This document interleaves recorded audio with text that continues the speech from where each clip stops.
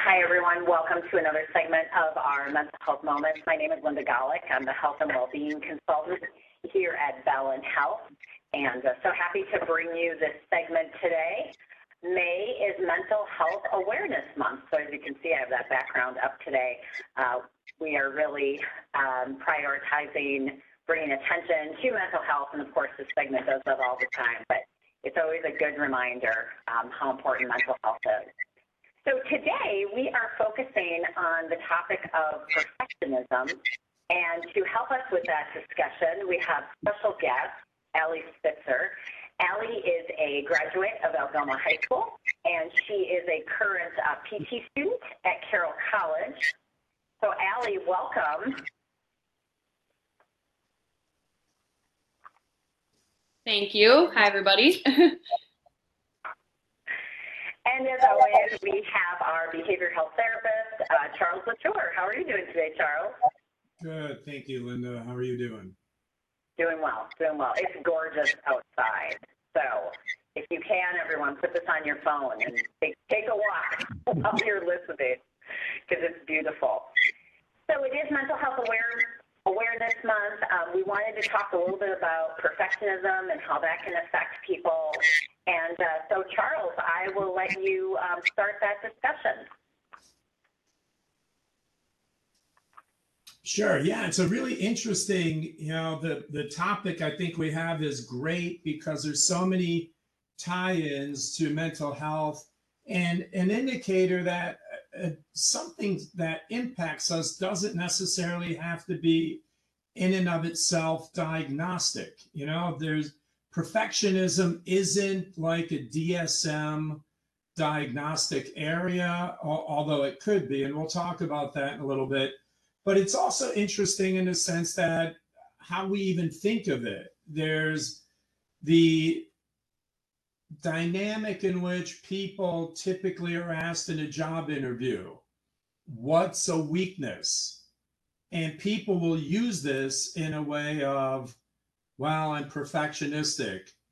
And it doesn't necessarily seem so much a weakness for someone to be perfectionistic. So it has this element of what we would call something really healthy and helpful, and something we even strive to be. But as we talk, you'll see it can sometimes be not quite so helpful. So taking a look at it, even to begin with, what is it? It's in its possibly truest form, a set of self-defeating thought patterns that push us to look at trying to reach unrealistic goals, which people falsely believe to be attainable. So this perfectionistic thing that we know of, maybe nothing's that we do might be perfect, and we're not perfect, because I ask people all the time who struggle with this, are you perfect? No, but you expect yourself to be perfect. And that disconnect in and of itself can be uncomfortable. But there's really three ways that we could look at perfectionism. The first one, as you can see on the slide, is self-oriented perfectionism, when someone demands perfection from themselves, when this is this internal type of perfectionistic streak that we have that is kind of in the realm of, I'm driving this. So sometimes it's born out of the feeling that I've maybe been imperfect, or I can't let go of something that I did that was problematic. So I try to overcompensate by being perfect. If for some reason I feel imperfect on the inside, I try to be perfect on the outside. So then there's the other oriented perfectionism, the perfectionism where someone is demanding perfection from other people. Some of you may know of supervisors who have functioned this way. There's many people that we know of in society from reports of their leadership.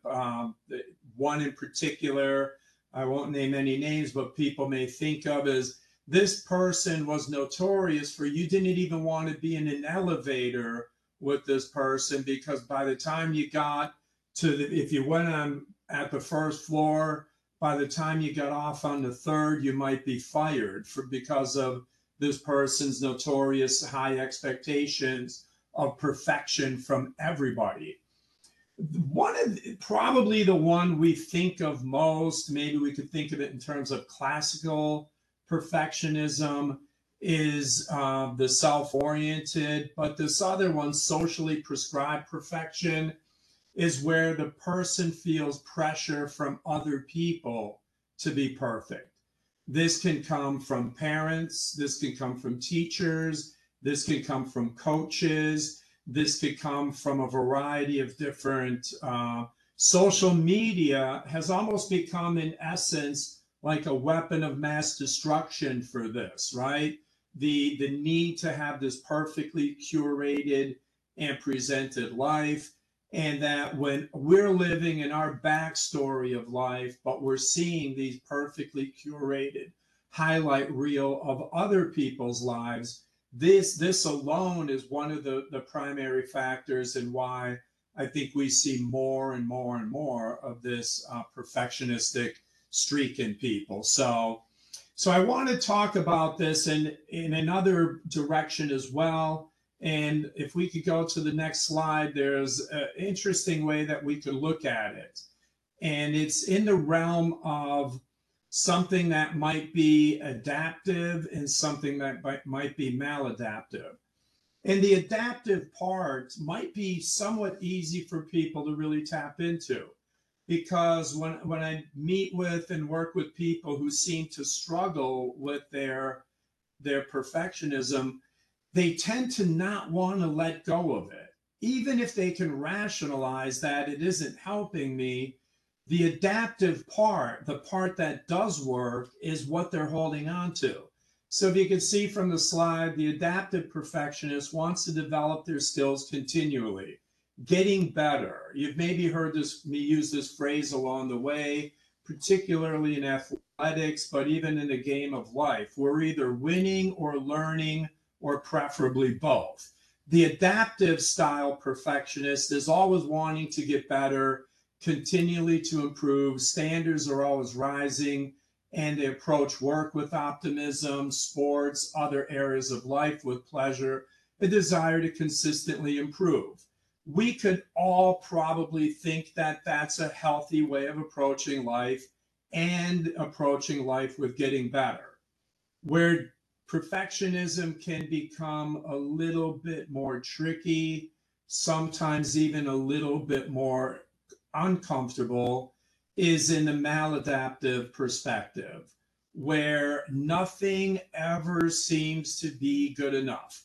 Nothing's enough. I'm not thin enough. I'm not smart enough. I'm not fast enough. I don't drive the costly enough car. I don't get the good grades. I haven't hit enough home runs. I haven't struck out enough batters. Whatever it is, it seems like nothing is ever enough. Amazingly, even when it is enough for other people and they're getting complimented, things are going well, but unless they achieve what they think of as perfection, but even then, even when they get it, they tend to dismiss it. And the more maladaptive that perfectionistic streak gets, the more unhappy. They almost lose joy in life. Like the joy of life is sucked out of it, because nothing feels good, because even if something did go well, we're just on to the next one. Not only unhappiness, but maybe painful emotions. These painful emotions and being consistently unhappy and let down by yourself and feeling you've let other people down, where this can be even more diagnostic, it could lead to depression, it could lead to anger with yourself, it could lead to anxiety, it could lead to difficulty in relationships, because we feel we're never enough for ourselves. I call it the morphing never enoughs, but other people. And it could also lead to OCD related type behaviors, where I always have to be so focused on what I'm going to do and how I'm going to do it, we become obsessive. And there's another one that, so these things, one last thing I want to say is it's interesting in the way that these things could be either a result of a diagnostic issue. Take, for example, ADHD. One of the hallmark characteristics of ADHD is procrastination. But procrastination, when it comes to perfectionism, is this type of situation in where the procrastinating perfectionist is always trying to find the right time, whether it's to do an assignment or study for a test after school. Well, I'm too busy, I've got baseball, then I'll study. After baseball, well, I'm a little bit hungry now, I have to eat, then I'll study. Then they eat, well, I'm a little bit this now, I'll do it a little bit later. Too noisy right now for me to do it, I'll do it when everybody goes to bed. I'm too tired now, I'll do it in the morning. So there's this procrastination, perfectionism of finding the perfect time that keeps someone from, which, by the way, we all know that perfect time will never happen in all likelihood. So then the deadline gets in the way. They didn't get the grade that they wanted. So the ADHD can lead to these procrastinating perfectionistic tendencies, but other times the procrastination or the perfectionism can lead to an actual diagnostic. So it can be a cause or an effect of the diagnostic issues that we experience. But the main thing about it, more than anything, and this is why I'm so happy Alie is with us today, she can talk more about the personal experience of this, because when you have perfectionism going on, when it's in the adaptive realm, it can be a wonderful, fantastic thing. When it can go in the other direction, it can impact our lives, it could impact our happiness, it can impact our well-being and our overall mental health, which again is what we're all here to do today, is understand our mental health as well as we can. So, and to be the best that we can in the way we enjoy our mental health. So Alie, one of the things we always look forward to as guests, and knowing your story and having you here today is so great. So turning it over to you to run with it, and thank you so much for being here. All right. Well, that all sounds good. I just wanted to start by saying thank you to everyone for being here today and for allowing me to share my story. And I also wanted to especially thank my dad, Alie Spitzer, Charles, Linda, and Jody for helping to set this up and inviting me to talk today. So as Linda mentioned, my name is Alie Spitzer, and I'm currently a second-year student in the Doctor of Physical Therapy program at Carroll University in Waukesha, Wisconsin. So perfectionism has been something I've struggled with my entire life, but recently it forced me to kind of step back, self-reflect, and reevaluate my life. So today I'm incredibly grateful to be able to share my own personal story and give you just a glimpse of what I've gone through in my life. For me, and what you'll hear in my story today, I discovered the difference between perfectionism being a part of my life versus perfectionism taking over my life. And my goal for today is just to spread awareness that perfectionism is real and it does exist, but it does not have to define who you are. So, my story is titled Defining Perfection to Those Who Struggle with the Pressure of Being Perfect. So, perfect. It's a word, just a word, right? Well, not for me. It's my every minute of every day. It's my goal. It's my life. If I'm not working towards being what this word demands, then why try? This word has ruled my life for years, and yet I know I will never achieve it. It's something I struggle with on a constant basis. This battle I have with myself of dealing with the pressure to be perfect in everything I do did not just randomly appear in my life. I think over the years, every single A I received on an exam, or a gold star in a piano recital song, or a top place finish in a track race, or a comment from classmates or a professor about my success in a class subconsciously reinforced this concept of perfectionism in my head. It started to form this concept that I needed to be perfect to please others around me and live up to the standards. I needed to do everything in my power not to make mistakes or let others see me fail. Otherwise, this image of perfection would shatter at an instant, and I would not be able to live with myself if I let that happen. The struggle with perfectionism and living up to high standards continued to progress and recently reached a high point that forced me to step back and reevaluate my life. The story I'm about to share is not about telling you what you should or should not do if you also struggle with the pressure of being perfect. Rather, we all have the power to write our own story and deal with our struggles as we choose, but I'm here to let you know that you shouldn't have to do it alone. So, in the fall of 2021, I started my first semester in the Doctor of Physical Therapy program at Carroll University. I had already completed my undergraduate degree, which consisted of a major in exercise science and a minor in psychology. My undergrad experience consisted of classes 5 days a week, cross country or track practice 5 nights a week, meets every Saturday, club meetings once a week, and catching up on homework and studying during the weekends. To say the least, I was busy, but I loved it. I was genuinely happy with my schedule and all the responsibilities and obligations that came along with it. Looking back, I was happy because in my mind, things were perfect. I had straight A's in all my classes. I was the top mid-distance runner on the track team, an 11-time all-conference athlete, and a record holder with some of my best friends. I had an amazing support system, including my family, my track coach, teammates, roommates, and my boyfriend. Again, I was happy because everything was going perfect in my mind. All the characteristics of that perfect life I had during undergrad seemed to follow me into my first semester of grad school, which was great until it wasn't. This pressure I put on myself to be perfect only grew stronger during spring semester. Classes got more difficult. The demands of sports increased as I had less free time on the weekends due to track meets every Saturday. And I also had to do all the normal things that life demands, like make dinner, do laundry, go grocery shopping, clean my room, and make time for relationships with my family, friends, and my boyfriend. Life got to be very stressful, and this all consuming feeling of keeping up with the demands to be perfect grew stronger by the day. To start, I had to keep my straight A's in classes, which meant studying nonstop when I was not in class or at practice, and going the extra mile to make sure I knew the information inside out. Sometimes this meant I studied for an extra hour instead of going to bed sooner. Sometimes this meant I got so stressed out about studying for an exam or completing a homework assignment that I felt sick and I refused to eat. Eventually, this anxiety and stress piled up and started to affect other areas of my life besides school.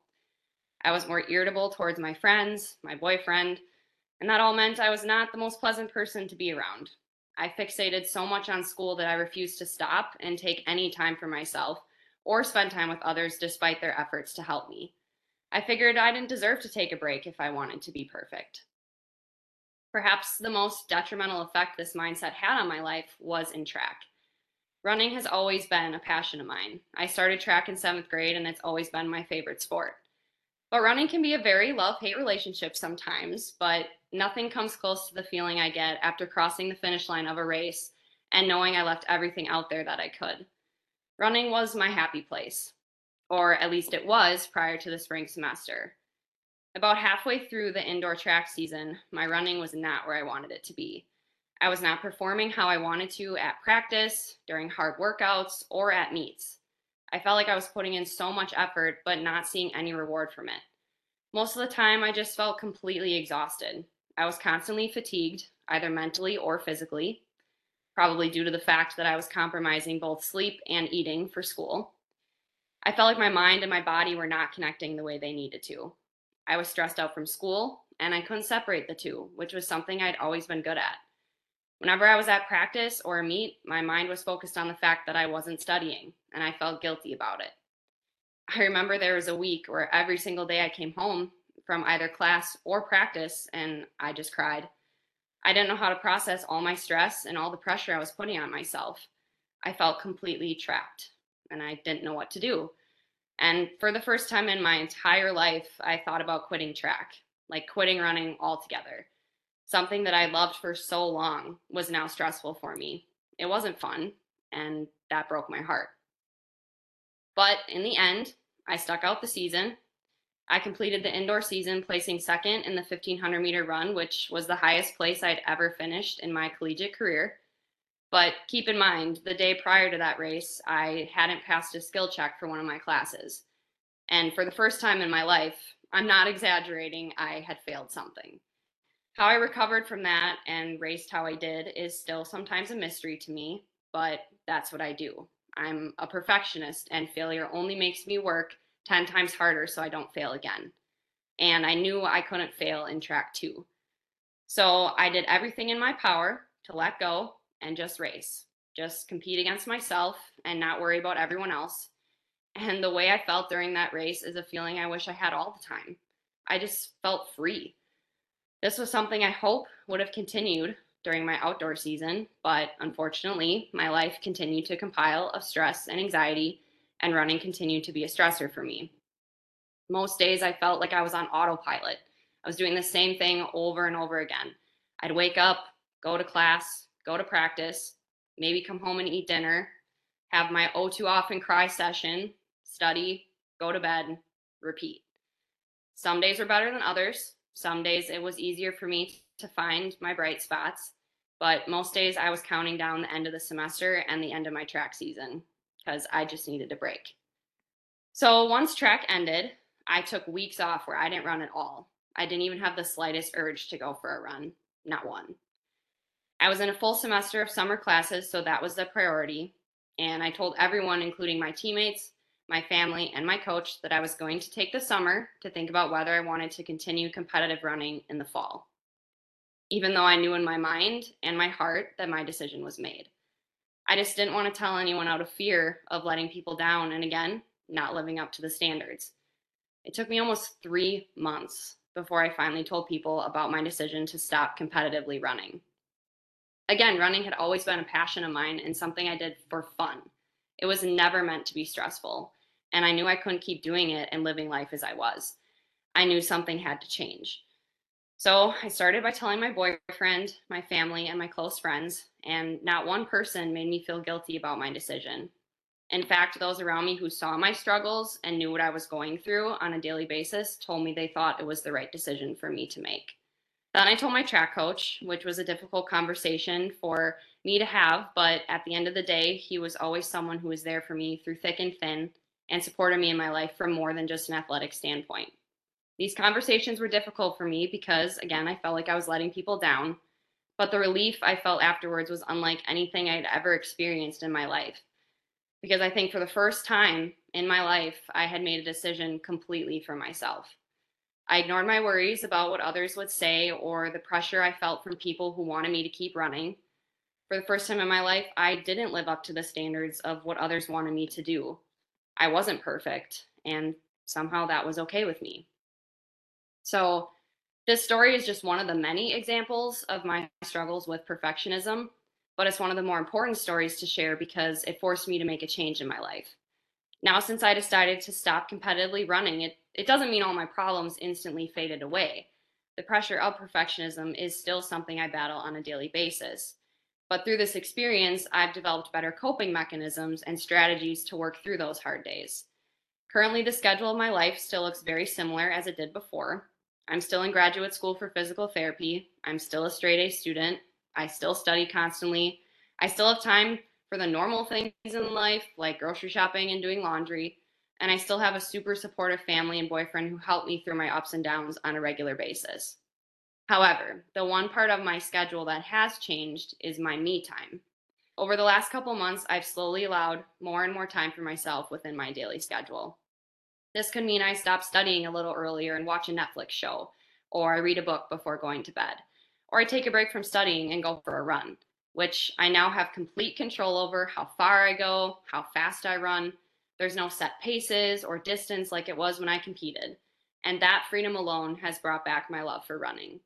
This me time at first was very difficult because every time I felt guilty about it, I felt that I didn't deserve it, but I did.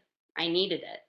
And after I started to put that on my list of priorities, I was a lot happier. And it was easier for me to find the bright spots on a given day. And I was a much more pleasant person to be around. So before I end my story, I wanted to provide 3 pieces of advice to my fellow perfectionists. 3 things that I've learned throughout this experience. Again, I'm not perfect. No one is. I'm still working through my struggles each day, but things are easier for me. So, here you go. Number 1, ask for help. This was a battle I thought I could fight alone. I thought I needed to be strong for myself and so that others wouldn't see me fail. I thought I needed to be perfect, which meant I had to handle my issues alone. Not true. Those couple months were incredibly difficult for me, and I didn't know what to do. It got to a point where I had to reach out to my support system. My boyfriend was with me the entire time and saw what I was going through. He was the first person I went to for everything, and just having another human being there to tell me that everything was going to be okay and that I was supported meant more than I can even describe. Then I reached out to my parents and told them what was going on. Specifically, my dad helped me work through a lot of my emotions as he's a certified life coach. He even gave me the contact information for a sports psychologist that I could reach with a simple phone call if needed. And lastly, I talked with my track coach, who was nothing but supportive. He saw me every day at practice and meets, and he could always tell when something was off. And he didn't hesitate to check in on me, which I appreciated because I was never good at admitting something was wrong. So I guess what I'm trying to stress is the importance of reaching out to someone and asking for help if you feel stuck. The people in your life that truly love you and support you will stay, no matter what. So I would like to say thank you to those who stayed with me. You know who you are. Number 2, always focus on the bright spots. At the end of the day, we are our worst critic. Perfectionists often set incredibly high standards, and if we don't reach our goals, we automatically think we've failed. This is still something I struggle with, especially in school. I could get a 95% on an exam, and I would only focus on the 5% I got wrong rather than focusing on the 95% I got correct. Over the last couple months, I've really tried to focus on what I'm doing well and what is going right. Again, I'm not perfect with this, but when I find myself super stressed out about something, I shift my mindset to focus on the good, to focus on the bright spots, as I like to call them. The more that I focus on staying positive and reminding myself of everything that is going well in my mind, the easier it is for me to ignore the negative thoughts and fears that like to creep in. This skill is still something I'm trying to master, and it will take some practice, but I encourage you to try it. When you find yourself focusing on something negative, find the bright spot. Even if it's the feeling of a warm, sunny day, or a compliment from a stranger, or a much needed hug from a loved one. Cherish those moments and hold on to them for when you need them most. And lastly, number 3, focus on what you can control. Much of my stress and anxiety stemmed from the fact that I'm a futuristic thinker, and so I constantly am worrying about the next thing. What grade am I going to get on an exam or skill check? Or how would I place in the conference track meet if I took one day off from running? I was always trying to predict the results of my actions, and of course, always expecting the worst to happen. I figured it would be best to assume the worst so I could be mentally prepared, right? Wrong. This only added stress to my life, which I didn't need. Most things I worried about were completely out of my control, so why spend time worrying about them if I can't do anything in my power to change the outcome? This is a concept my dad has really stressed to me and something I continue to work on each day. Only focus on what you can control. And often that means focusing more on the present day and taking things one step at a time. Don't get caught up in futuristic thinking or trying to predict your life based on the choices you make. About 80% of the things we worry about never happen anyway, so why spend the extra mental energy on them? Rather, channel your energy to focus on the present and what you can control. So there you have it. There's my story. It had its highs and its lows, but that's life, right? I just wanted to say thank you all again for listening, and I hope you're able to find at least one positive takeaway to try in your own life. And to my fellow perfectionists, keep going. Keep finding the bright spots. Keep living. You got this. Thank you. Alie, thank you so much. We really appreciate your vulnerability and being so transparent and just telling us all of what you were experiencing. We just so appreciate that. I absolutely love your 3 items of advice. That's so helpful and so practical for us to really consider. So thank you for that. I mean, the asking for help, we talk about that a lot in terms of our mental health. That's definitely a topic of conversation. And I definitely love the idea of don't worry about controlling things you can't control, because how many of us do that, right? Just, Right. yeah, Maureen's raising her hand right now. We all do that, don't we? We try to control things, and we can't always. We can let go. That's amazing. Charles, what were your thoughts on Allie's story?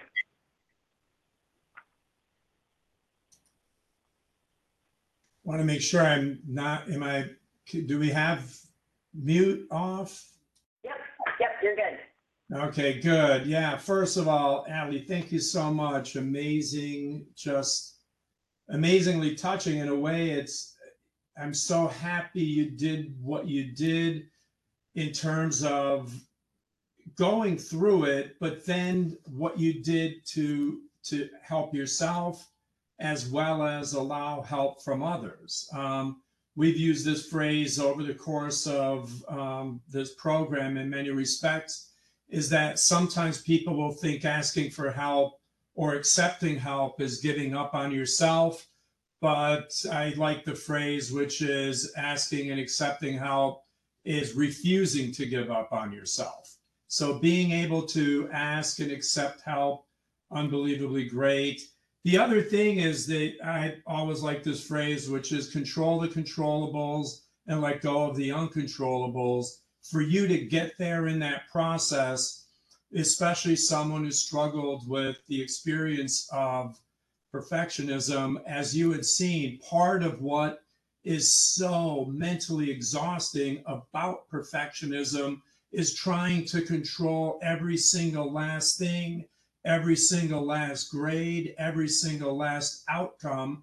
And part of the work of getting there to the place where you have got is being able to say, what I can't control, I'm going to almost in a control way make sure I don't try to. And the things that I can, I'm going to be even more fiercely dedicated to controlling those. But even the way you kicked off those 3 personal tips that you have used, I think is maybe for most people, the most important one is that I am not perfect.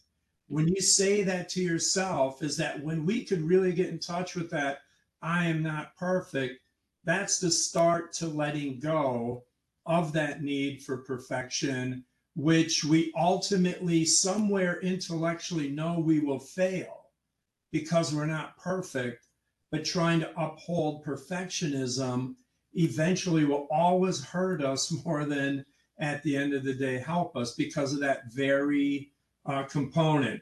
But one other thing I want to say is I love that ability to be able to look at the bright spot and spots in a day.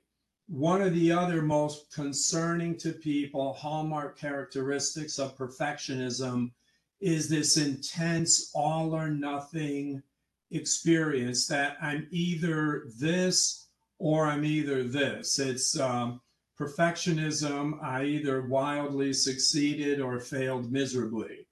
The inability to experience the gray and the ability to then turn towards that and see bright spots rather than all or nothing experiences, to be able to find the good in our day and redirect our brain in that capacity is also, I think, a great, you're not just doing it, but capturing it and coding that way is what was most prominent in its helpfulness to me. Absolutely great stuff. Absolutely great all the way around. So thank you so much all the way.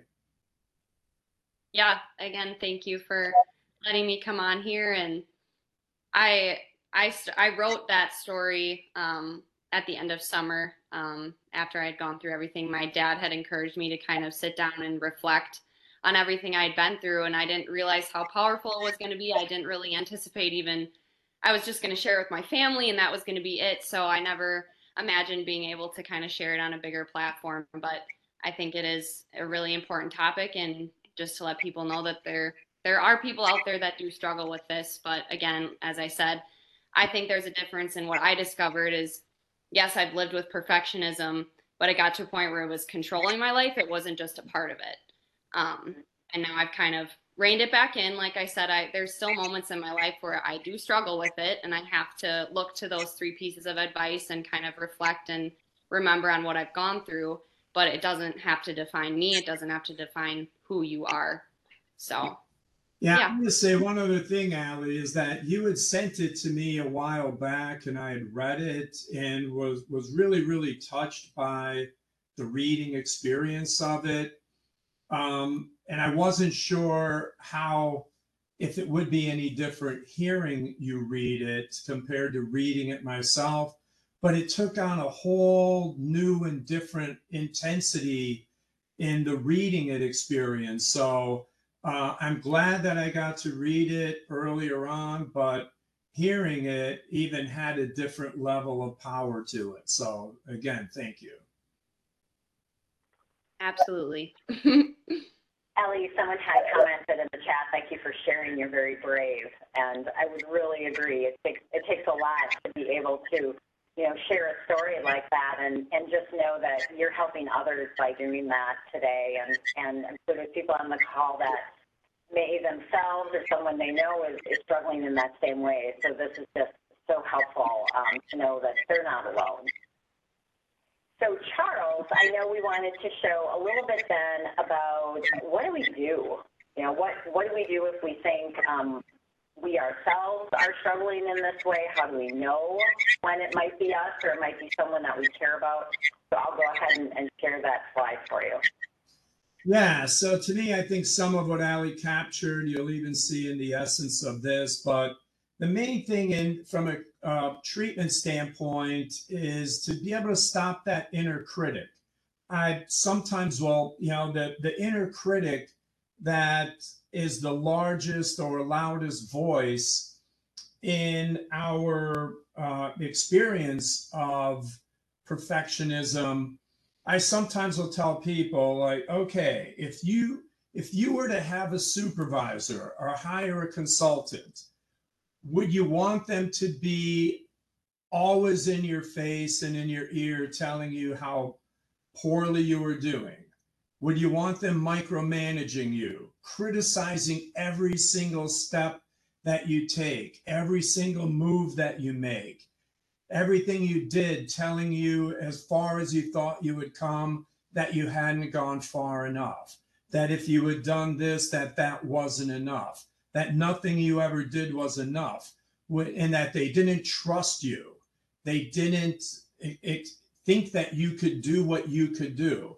Would you hire that supervisor or that life coach or whatever? And they say no. And I say, well, you've hired yourself to do that. Do you want to be the person that you wouldn't hire? That we could change that voice. We could change that inner critic. We could go from being able to see that it's not just wherever I've come, I don't look at how far I have to go. I look at how far I have now come. I don't have this voice of, yeah, but I have this voice of yes, and I have this ability to be able to say what I did is great. What am I still going to do? So when we want to overcome these harmful perfectionistic traits, it's being able to challenge our behaviors and our beliefs to, do I have to be perfect? Can I set more realistic goals? And there's this term in the psychological world, which is radical self-acceptance. Most perfectionists maybe ultimately would like to get there, but to be radically self-accepting when we're so radically critical is a large step. So maybe we could make at least one slight or small change. There's this great article that I read on it, and this struggling forever perfectionist had this, she was a psychologist, perfectionistic oriented person, and who loved to entertain and routinely had people over to her place. But it was always like the most stressful thing for her because everything had to be Martha Stewart and beyond type of perfect. And what she decided she would do was, I'm going to try to do just one thing that I could be okay with it not being perfect. and decided it would be maybe the food. So instead of having everything perfectly made and set up and done by the time everybody got there, and then she would serve it and everybody would say how great it is, she decided, you know what? When everybody comes, I'm just going to have us all do a couple things together. And rather than me having everything perfect before, and it turned out to be everybody, the feedback to her was, boy, you know, that was great. We had so much fun doing this all together. So it went from being this torture-like, perfectionistic march towards a get together to this fun, enjoyable thing that we all did together. So that one change that we could make to go from perfect to this is going to be okay. And it's kind of interesting that one of the people I work with who deals with this most consistently, in my appointment with him today, getting ready for finals, was like, is like I just had to reassess what had to be as close to perfect and what had to be, well, it's due, so here it is. So, and being able to get there over the course of time is great. So being okay with situations where you don't have to be perfect, focusing on the bigger picture, not just this one thing. Alie called that out beautifully with, I can't just focus on one thing that has to be perfect. In the bigger picture of my life, what are some bright spots that I can really look at and appreciate and enjoy? And some of the research tells us that focusing on excellism rather than perfectionism in my progression to be as good as I could be rather than I have to be perfect. Or optimalism is the other word frequently used, if anybody looks more into this, is I'm trying to be optimal in the things that I do, but not necessarily perfectionistic. And this opens our minds to possibilities, whereas perfectionism seems to close us down and just get anxious about this certain thing. One thing I want to say about these two words, especially the optimalism, when we look at grades, people who struggle with perfectionism, and kudos to Alie for maintaining all A's, but people who strive for excellence rather than perfectionism actually tend to get better grades and better performance in whether it's work or in school. But this is the one place where we could look at, the one area of clinical work where lowering your standards actually improves your grades or your performance in a paradoxical way. So I look at psychology as the ability to improve human life. And this is one of the few areas where improving human life is lowering your standards rather than increasing them. So it's kind of paradoxical in that way. But being able to trust yourself, be confident in yourself that, hey, and even if this isn't perfect, this is going to be good enough and this is going to be just fine. And I trust myself to be able to go and do that, bring it, and be the best that I can be. And I want to do one other thing. Oscar Wilde, in all the literature of this, Oscar Wilde, the quote was, don't shoot the piano player, he's doing the best that he can. So we are all doing the best that we can, and we have to not only be good with that, but other people good with it. And in wrapping up this, I want to say one last thing. Perfectionistic, even the term means being done from its Latin root. We are not done. We are all a journey. Alie captured the journey beautifully. We're all in a progression, not a final state. So helping letting go of that final state and being able to say, I'm on a journey, that alone would be helpful. And on that journey, maybe none of us are perfect, but we're all unique. And to me, unique is Y-O-U, not with the letter U. You're all unique and perfect in your own way because we are here. And each and every person Alie, Linda, everyone else on the call is a blessing. And if we could strive to be our best, optimal, and a blessing to everybody, that's the best that we could do, not perfectionism.